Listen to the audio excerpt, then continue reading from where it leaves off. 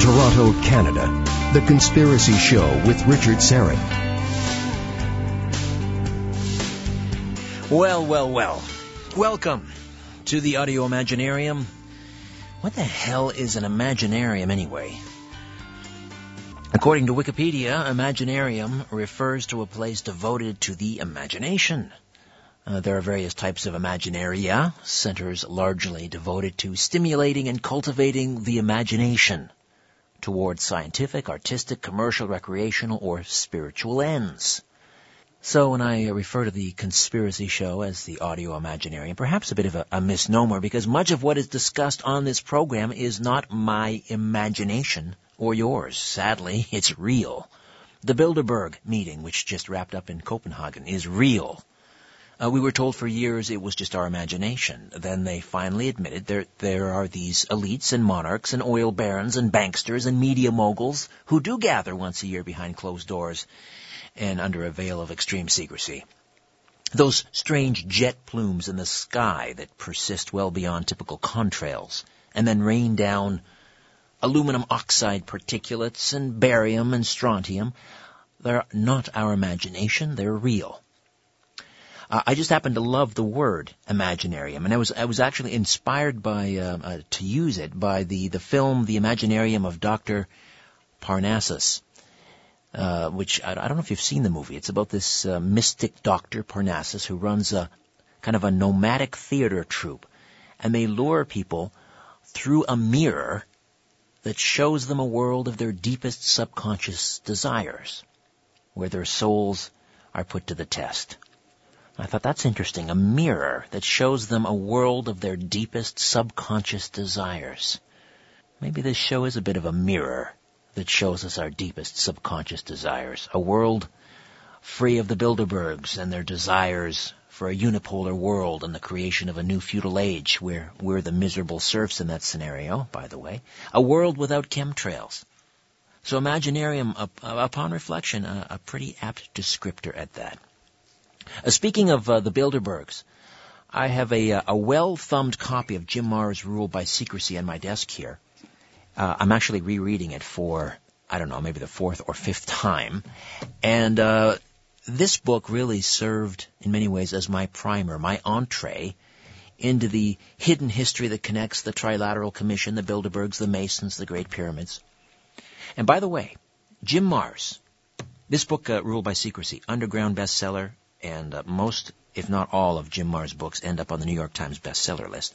But Jim Marr's is coming to Toronto for the first time, June 21st and 22nd, and this is an exclusive engagement, an intimate meet and greet and book signing event at Conspiracy Culture Bookstore, 1696 Queen Street West, from 7 to 9. That's Saturday, June 21, and then on Sunday the 22nd at the Bloor Cinema, Jim will be giving a riveting presentation entitled The Hidden History, Secrets that Connect Ancient Astronauts, the Knights Templar, World Freemasonry, the Trilateral Commission, and September 11th. Sorry, the event starts at 1 p.m. My apologies. Okay, so Sunday the 22nd, Bloor Cinema, 1 p.m. It ends at 3. You want to get your tickets before you miss out because they're going fast. So visit conspiracyculture.com for details on purchasing your tickets or call 416-916-1696. Say hello to Patrick and say Richard Syrett sent you from The Conspiracy Show. Jim Marr's, award-winning journalist. Over 30 years' experience with several Texas newspapers. In 1999, he began teaching a course on UFOs, perhaps one of the first university-level courses in the nation. He also investigated the U.S. Army's remote viewing program 3 years before it was publicly acknowledged by the CIA, and then produced Alien Agenda. In addition, his book Rule by Secrecy has been termed an underground bestseller. His other books include Crossfire, The Plot That Killed Kennedy, which served as the inspiration for Oliver Stone's JFK, The $1 Trillion Conspiracy, Alien Agenda, The Rise of the Fourth Reich, and Our Occulted History. And Jim Marrs joins us on the line from his home in the great state of Texas. Jim, how are you? Hey, howdy, Richard. It's great to be with you. Thanks for having me on, and I'm really looking forward to meeting all my friends up in Canada. How is it that you've never been to these here parts? Well, actually, I have, but only as a visitor or passing through. I've flown over Canada a few times on the way to Europe, but this will be the first time I've actually landed, spent more than a few hours, and actually, and I'm looking forward to meeting people because I get a lot of emails and a lot of contacts with readers up in Canada, and you folks seem to be on top of things. Sometimes I think maybe a little ahead of your American neighbors. We're still grubbing around and, trying to tell ourselves we're in the land of the free, home of the brave. Well, again, the event starts at 1 p.m., so 2 hours, and a part of that time you're going to be presenting this PowerPoint, the hidden history, without, giving it all away. Just tease us a little bit about this hidden history, all these things that we don't learn about in school. That's right. Well, I won't say that I'm going to be giving an overview, but I'm going to start with the Big Bang. And then, that's a good place to start. and then end up with, Obama and the defense surveillance state and Edward Snowden. So you're going to get a pretty good roller coaster ride, but it's going to be hitting all the high points there, touching on a little bit of everything. My latest book, Our Occulted History. Let me quickly point out that when I use the term occulted, it has nothing to do with Satan worship or zombies or vampires, things we would normally think of as the occult. I use it in the astronomical sense. When the moon eclipses the sun, that's called an occultation. And it simply means that it hides the sun, it masks the sun. So my title, Our Occulted History, is basically the history that's been hidden from us. And I say hidden from us because we all know that things, I know the attention span and memory, I think, of the average American seems to be about 24 hours. If it happened last week, they've already forgotten about it. If it happened a year ago, they've really forgotten about it. Right. So I think that, but I use the term advisedly. It's not just forgotten history. It's hidden history that has been suppressed, going back to the burning of the library at Alexandria, to the fact that when Napoleon's troops took Egypt, they went inside the Great Pyramid and pulled out devices, machines, equipment, stuff, and then just destroyed it all.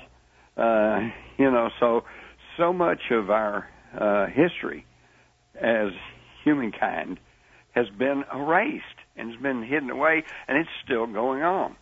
I'm going to be talking about some Egyptian artifacts that were recovered in the Grand Canyon back at the turn of the 20th century. And it was reported in local newspapers, and they even quoted a guy from the Smithsonian. I've even talked to a fellow who backpacked into the north end of the Grand Canyon and said he found old concrete platforms that he thought were probably used to mount the cranes to lift these Egyptian artifacts out of the cave in the Grand Canyon. But it all got turned over to the Smithsonian and then just disappeared. And today, probably truthfully, I don't think hardly anybody at the Smithsonian probably truly knows about all this or where it might be. And they say, no, we don't know anything about that. And yet it was reported at the time. But then you have to understand that most people think of the Smithsonian Institution as, this great repository of human history, and on one level it is. Right. But on another level, it's a government agency. It's owned by the United States government. Right. It's one of the gatekeepers that controls the flow of information. Can they keep secrets? You're damn right they can. At the end of World War II, there was something like 25 or 30,000 people working in one way or another on the Manhattan Project, the project to develop the atomic bomb. And did anybody talk? No. They were good, patriotic Americans, and the public didn't know about the atomic bomb until one went off in Hiroshima. We just celebrated the 70th anniversary of the D-Day landing, a huge military operation. Did that get out? No. No. How many people were involved in the D-Day operation? Hundreds of thousands, and other nations. See, a lot of people just, if you don't understand history, then you don't understand anything. D-Day landing, this is, of course, the high point for American and British and Canadian, Australian. Actually, there were 26 nations involved in the D-Day landings, and that's the thing we study about. And if you go through the public education system, then you pretty well figure that was what won World War II. But let me point out that when the full force of 26 nations landed at the weakest point of the German Atlantic Wall there in Normandy, after very, very careful subterfuge had taken place to try to convince the Germans that the invasion was going to be coming at Calais, the shortest distance between France and Britain across the English Channel. 26 nations, everything they had hit the weakest point of the German defenses and had a terrible battle. They came close to not making it, and it was truly a heroic and magnificent effort. But what people don't realize is that at the Battle of Normandy, we were only facing 1/4 of the German military. 1/4. 3/4 was on the Eastern Front, right, and fighting the Russians. It's an incredible story, but of course, as has long been said, history is written by the victors. Whoever wins gets to write the history, and so that that's why there is so much about true human history that we don't really know about. I think one of my favorite quotes came from Winston Churchill, who once said, "I'm going to look good in the history books." And he said, "I know this because I'm going to write them." There you go. Listen, we'll take a time out and come back with the great Jim Marrs, legendary investigative journalist and the author of so many wonderful books. Ruled by Secrecy. That's a great place to get started down the rabbit hole. If you haven't got a copy, pick it up. And don't forget to get a ticket to meet Jim Marrs up close and in person when he comes to Toronto June 22nd. We'll remind you about details on how to get tickets over the course of the hour. Back with more of my conversation with Jim Marrs and our hidden history here on The Conspiracy Show. Stay with us.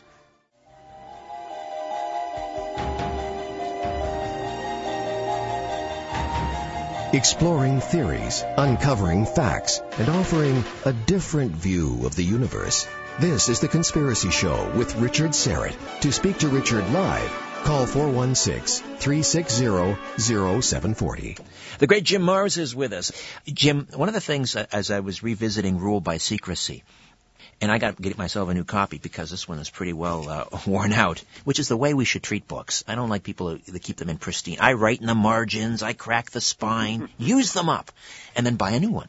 But I was reading the chapter that deals with Korea and the Korean conflict. And what is fascinating, and you describe it so well, and I wonder if you could run it by us again, and that is how the Russians were actually prosecuting both sides of the war. Yeah, exactly.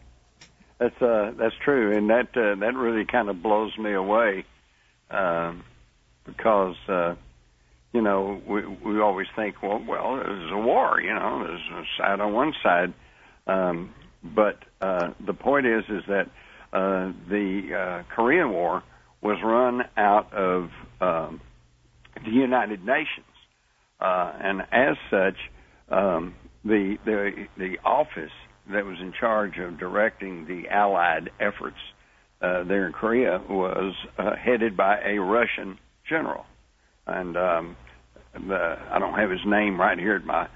I think it was Konstantin Zinchenko. There you go. Okay, and then at the same time, the North Koreans were being armed by the Russians and were kind of fighting surrogates for the Chinese and the Russians, and they had Russian commanders, a Russian general that, according to some reports, is the one that actually gave the orders to launch the attack into South Korea. So you had this odd situation of two Russian generals fighting on opposite sides. But then again, it's really not that unusual once you study world history, because what you find is that in World War I, for example, a German banker came to the United States and became the head of the Federal Reserve System and helped create Paul Warburg came and helped create the Federal Reserve System. And at the time of World War I, he was head of the Federal Reserve, and as such was in charge of the war effort for the United States in World War I, while at the same time his brother, Max Warburg, was very powerful within the German central bank and was also involved in German intelligence and was helping to run the war on the side of the Germans. And, of course, this, again, is nothing new. If you study the Rothschild banking dynasty, you find that going back into the 1700s when old man Meyer Rothschild sent his 5 sons out into the world, and pretty soon they had become, one was head of the Bank of England, one was head of the central bank in France, and one in Germany, of course, and then Austria and Italy. And they played those nations against each other for perpetual conflict, tension, and warfare, to enrich themselves. It's really amazing. The same thing is even in our own, the war between the states here in this country, on this continent. What we saw was, and even von Bismarck, the German chancellor, is quoted as saying that this was a war that was fomented by the Rothschilds, who supported the South and at the same time supported the North. And a Rothschild agent, Dr. George Bickley, created a secret society called the Knights of the Golden Circle. And they, at one time, had thousands of members, and this was very instrumental in stirring up the passions and creating the war between the states. John Wilkes Booth, the man who assassinated President Lincoln, was a member of the Knights of the Golden Circle. So you have these people throughout history who you don't usually hear about, and you certainly aren't taught about this in your schools, and yet they are the ones who create wars and conflicts and shortages and depressions and financial market collapses and everything else. And as you said earlier in the show, this is not just some conspiracy talk. These are historic facts. It's just that it's not usually presented to people. Jim, you're, I believe you just turned 70 not too long ago. And oh, God, really? Sorry to be the one to break the news to you. Jim, you're 70. Oh, wait a minute. But I'm wondering, if you were just starting out now in the business, as a journalist, what would you do? I mean, because knowing what you know, let's pretend you're 25 now and you just graduated from J school, but you still have the knowledge that you do. I mean, you wouldn't be able to write for the mainstream press. What would you do? It would be pretty difficult.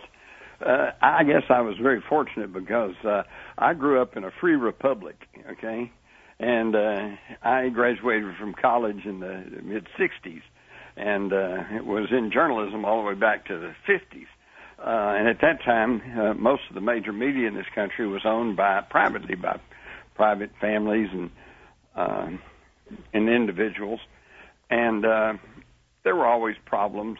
I know I used to get griped at my newspaper because I thought they were what I called chamber of commerce. They played up the positive, downplayed the negative, and kept, rah-rah for the hometown. But I find out there's worse things than that. That actually is kind of acceptable when you see what's going on today and some of the outright lies and deceptions and propaganda that's going on. But back to your question, I was fortunate because I went through a journalism school that taught me to seek the truth and to look behind the official pronouncements of government and of the military and of, whatever, and try to go for the truth, try to find out what's really going on, and then report that to the people. Here's a little word to some of you media owners out there. Everybody's upset because the newspaper readership is just going down the tubes. Even television news is not doesn't have the viewership it used to. In fact, the major corporate mass media is now being called the Mediasaurus, okay, because they're old, they're decrepit, and they're about to become extinct. And deservedly so. And deservedly so, because I guarantee you, everybody I run into and everybody I know is thirsty for knowledge. They really want to know what's going on, but they want to know the truth, okay? And this is good because, as Roosevelt said, the only thing we have to fear is fear itself. And the analogy I'd use is, if you're out walking in the woods and you hear a rustling in the bushes, you get fearful because you don't know what it is. You don't know if it's an attacker or maybe a bear or whatever. So that does generate fear.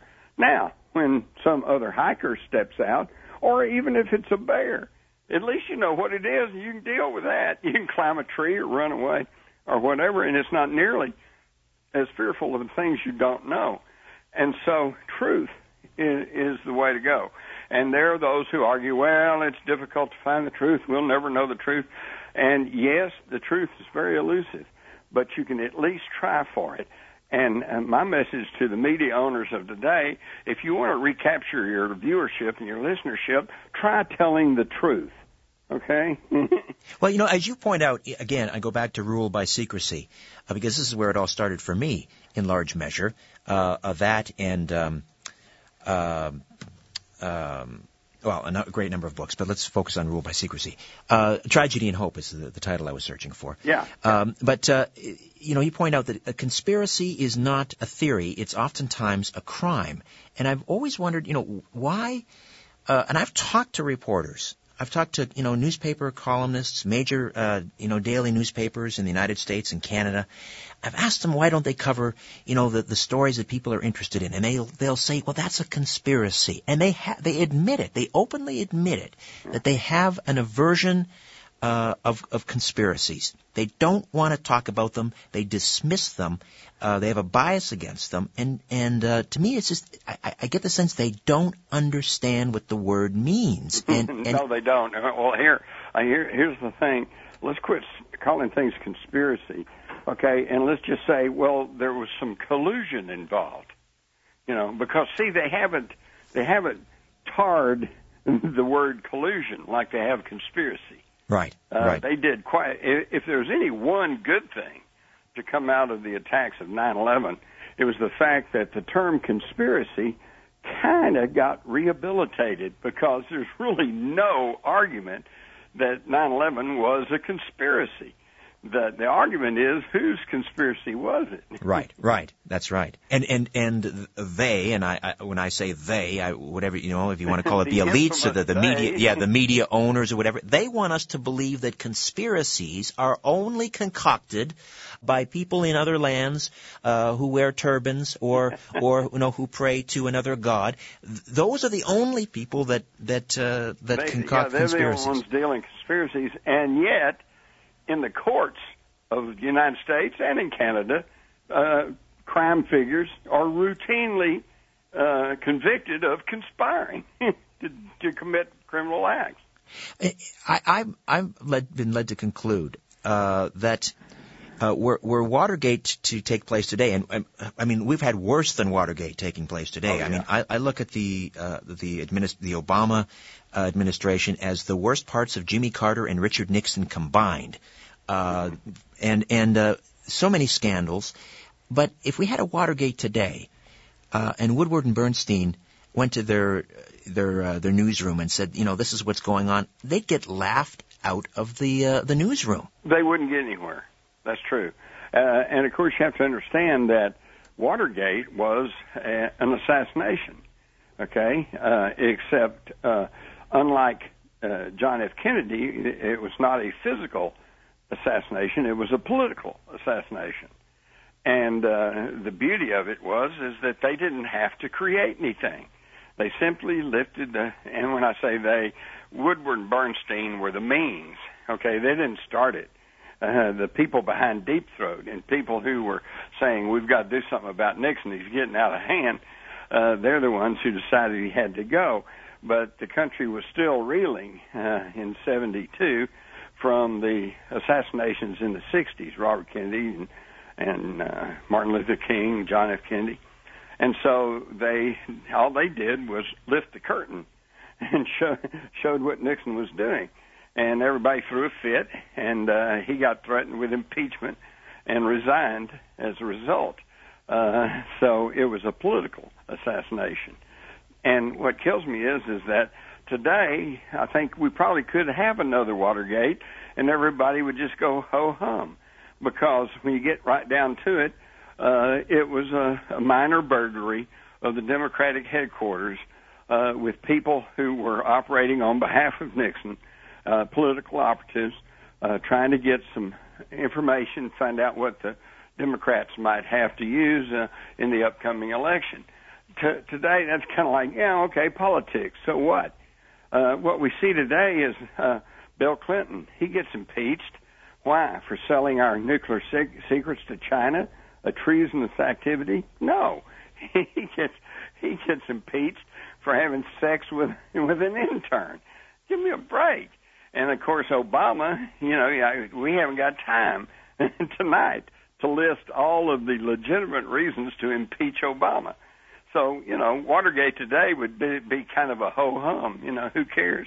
In your 70 years, Jim, I'm sorry, I hate to keep reminding you, but in your life, in your storied life, have you ever experienced a moment in history like this that perhaps has you as concerned for the United States, the fate of the United States and the world?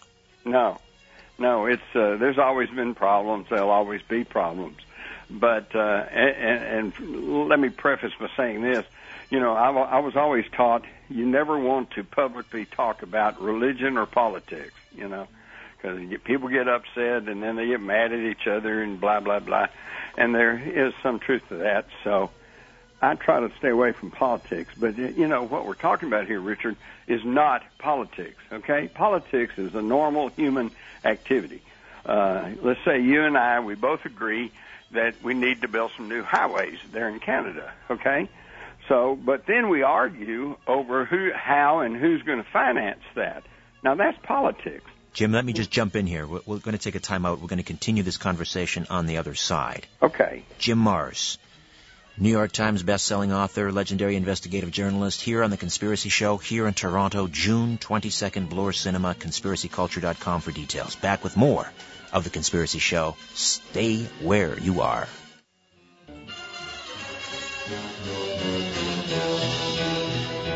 The world is being pulled over your eyes. This is The Conspiracy Show with Richard Serrett.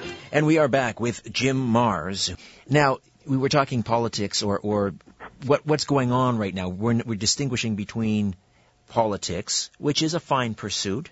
Yeah. It's what we are nothing political. Intrinsically wrong. No. Politics. But here's the thing. When we start talking about the cover-ups of the Kennedy assassination, of 9/11, of the things that are going on, the Benghazi situation, which is argued back and forth, but then involved in that are lies, outright lies. Now we're talking not politics, we're talking criminal behavior. And I think it's not only acceptable, I think it's necessary to publicly air criminal activity. And because if you hide that away, if you say, well, that's politics, I don't want to get involved in that, then the criminal activity continues and gets worse and worse and worse.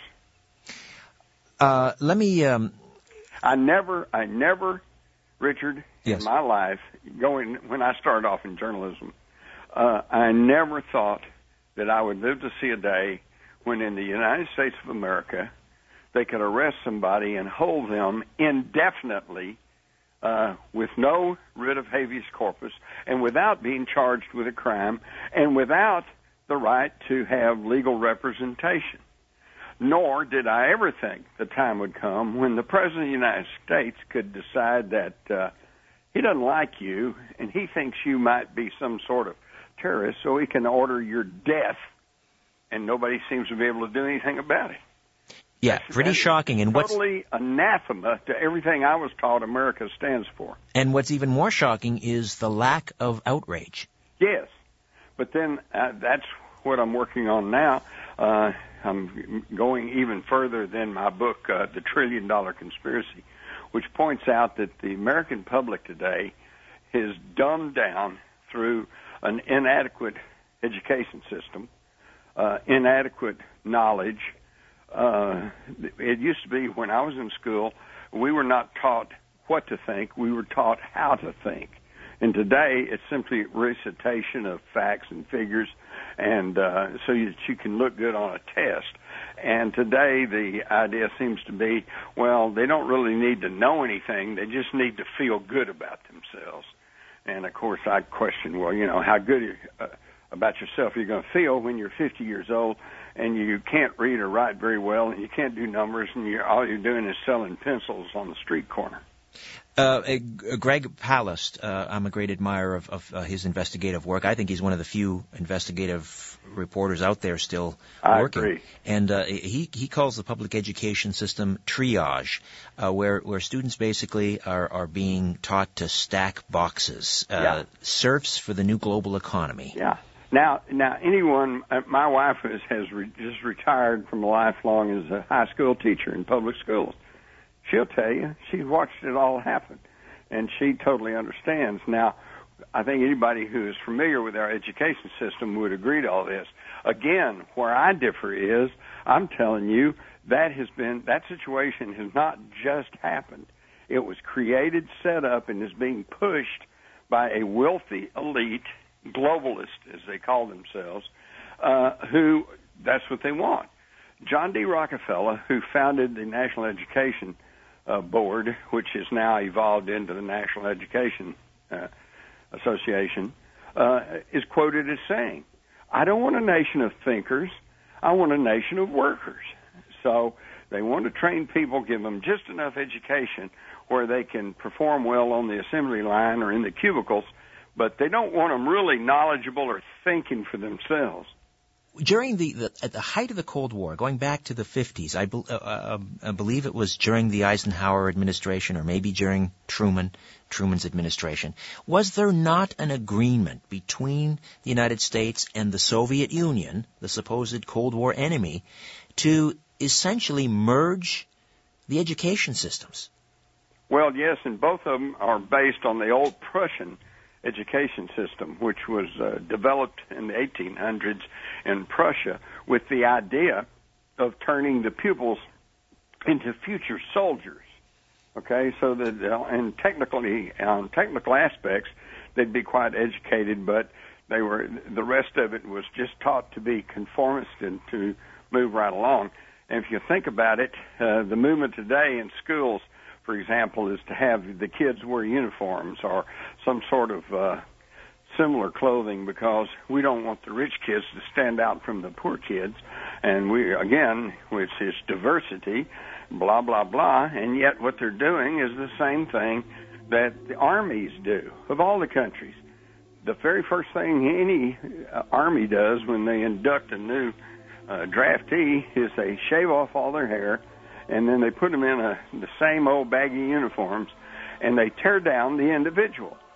And then they train you over and over and over to the point to where you say, okay, go over there and kill that guy. You'll just go do it. And they're practicing the same brainwashing techniques in the school systems today. Not quite as blatantly, but that's the whole thing, conform. And I started running into this even back in college. I know I had a history professor one time, and he gave us a test, and his question was, verbatim, he said, what do you think are the 4 major causes of World War II? Well, I wrote this whole little essay. I'm going to get the answer to that, Jim. when we come back. Okay. I can't wait to hear this one. Jim Marrs, the great Jim Marrs, back with more on The Conspiracy Show. Stay with us. Where there's smoke, there's The Conspiracy Show with Richard Serrett. Jim Marrs stays with us, the author of Rule by Secrecy, The Rise of the Fourth Reich, Alien Agenda, Crossfire, the plot that killed Kennedy, which of course served as the inspiration for Oliver Stone's epic JFK, The $1 Trillion Conspiracy, on and on it goes. A perennial New York Times best-selling author, investigative journalist, Jim Marrs.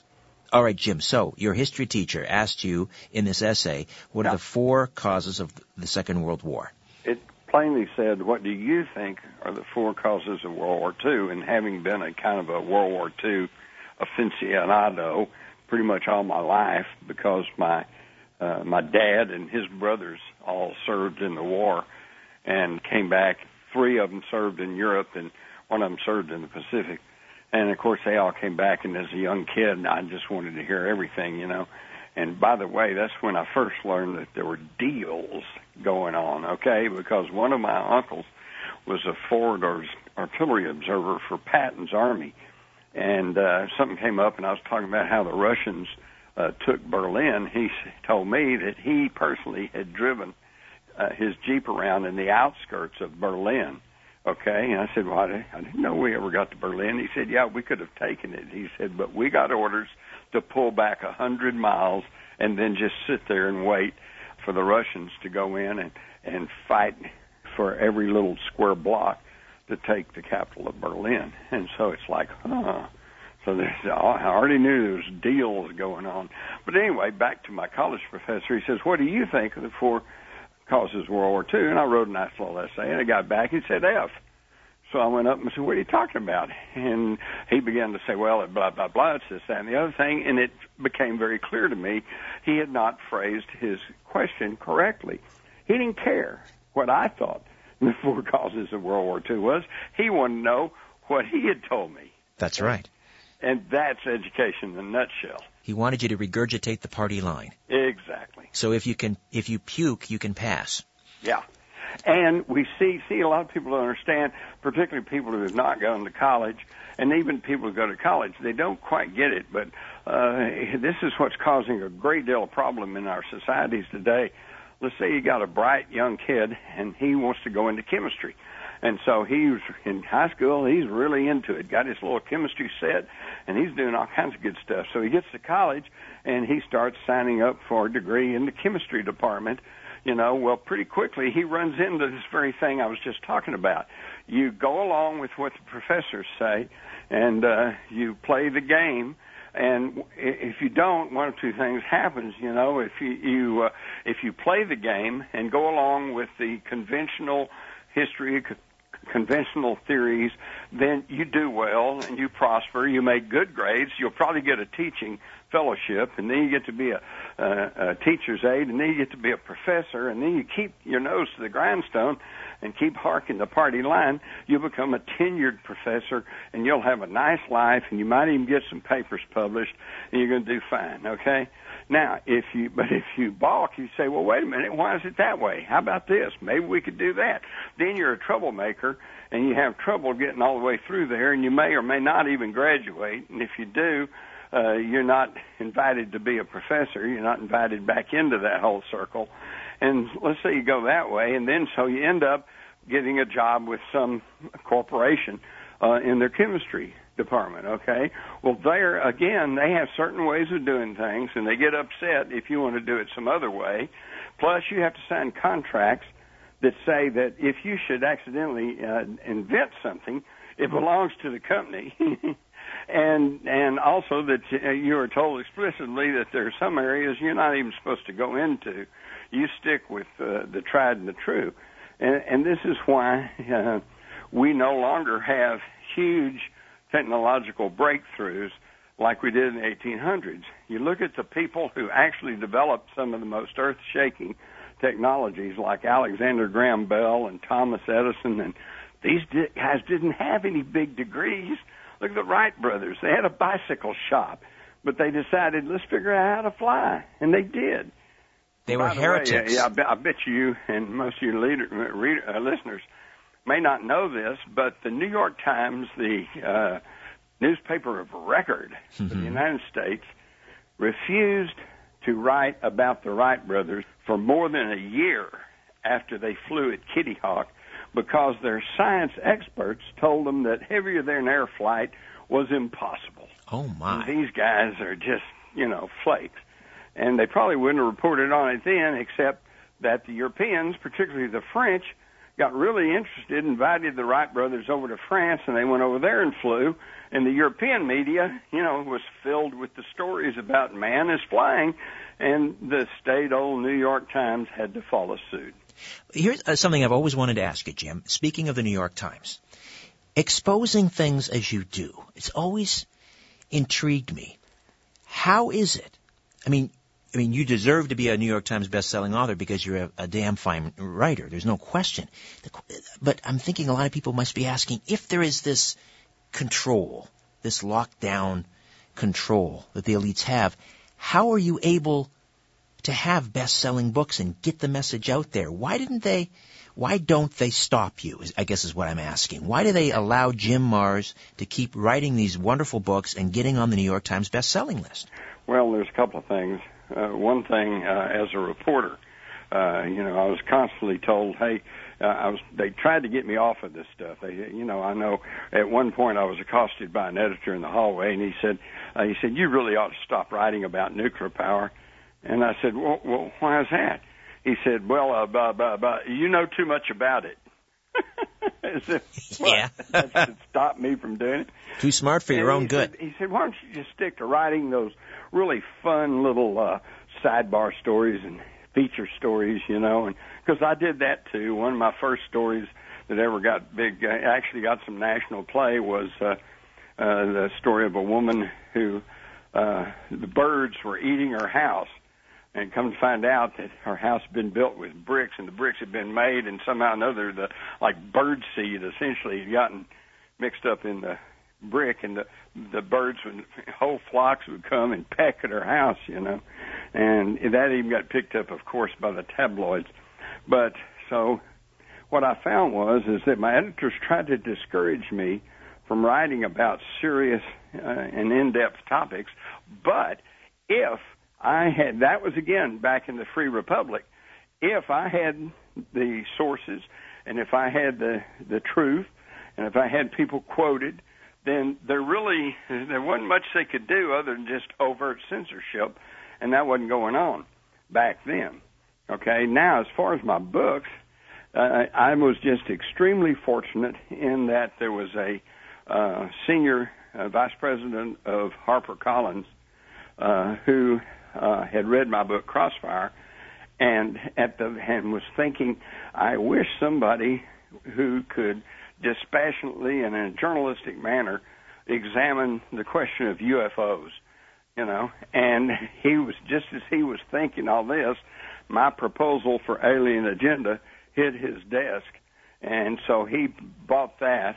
And it got published, and it got, of all my books, it did not hit the New York Times bestseller because that was a book about UFOs back in the 90s when nobody wanted to pay any attention to it.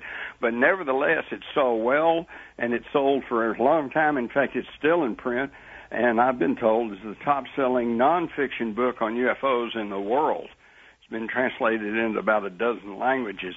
So at that point, from then on, then I came back and said, how about I write Rule by Secrecy? And he was really fired up and wanted to do it. And he had the clout to actually push it on through. And, of course, HarperCollins is part of News Corp. So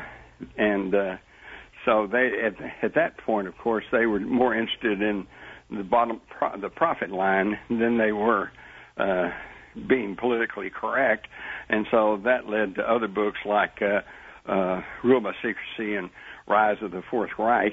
And by that time, now it's a situation where I think they just as soon probably not publish me, but they haven't figured out how to explain to the secondary and tertiary management level why they won't publish a writer who's had 4 New York Times bestsellers and has sold a lot of books. Have you ever been harassed, for example, given a hard time trying to get on a plane to fly somewhere? Yeah, kind of early on. That's why I've been hesitant trying to go out of the country. I'm not so concerned going out of the country, but a little concerned about trying to get back in. Maybe, hopefully, it's eased off some now, but I know in the early 2000s and stuff, even though here I was just a little old guy, with maybe one little suitcase, and they would always grab me and pull me out for the intensive search, and I just wanted to grab them and shake them and say, what's the matter with you people? You go back to the Munich massacre of 1972 and come forward. You're looking for young Arab males. You're not looking for old, fat, white guys, Well, listen, we can't wait for you to come up here, and I'm especially looking forward to taking you out to dinner. What do you say the two of us grab a steak? Do you like steak, Jim? I'm guessing from the great state of Texas. Hey, you must love steak. That's right. but let me hasten to add that growing up in Texas, steak was, we had steak for breakfast and hamburger for lunch and another steak at night.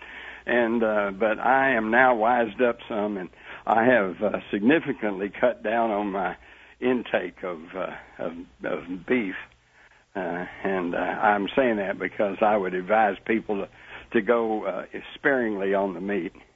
Well, listen, whatever you want. If you want to, I can't imagine. I'm always up for good steak. I was guessing maybe it would be steak over, say, sushi. I can't imagine Jim Mars eating sushi. Hey, down here in Texas where I live, they don't call it sushi. They call it bait.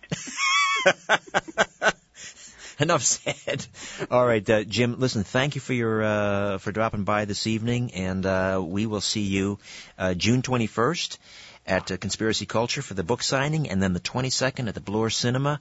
That's going to be a good one. Can't wait. Yeah, I'm going to cover so much stuff. I guarantee you, your head will be reeling by the time you leave. Say, just before we let you go, just have about 30 seconds here. What are you working on these days? Kind of the same thing. I'm writing about a culture of death. Not that works towards death, not towards life. Yeah, well, that's pretty much our culture right now, isn't it? Oh, rats! You've read my book. All right, Jim. Thank you so much. Thank you, Richard. I look forward to seeing you. Same here, likewise. All right, the great Jim Mars, and that's going to be quite an evening. So again, conspiracyculture.com for ticket information, or 416-916-1696. Say hello to Patrick and Kadena, and get your tickets before they're all gone. And my website, richardsarrett.com. Say hello on Twitter @RichardSarrett. And as always, follow the truth.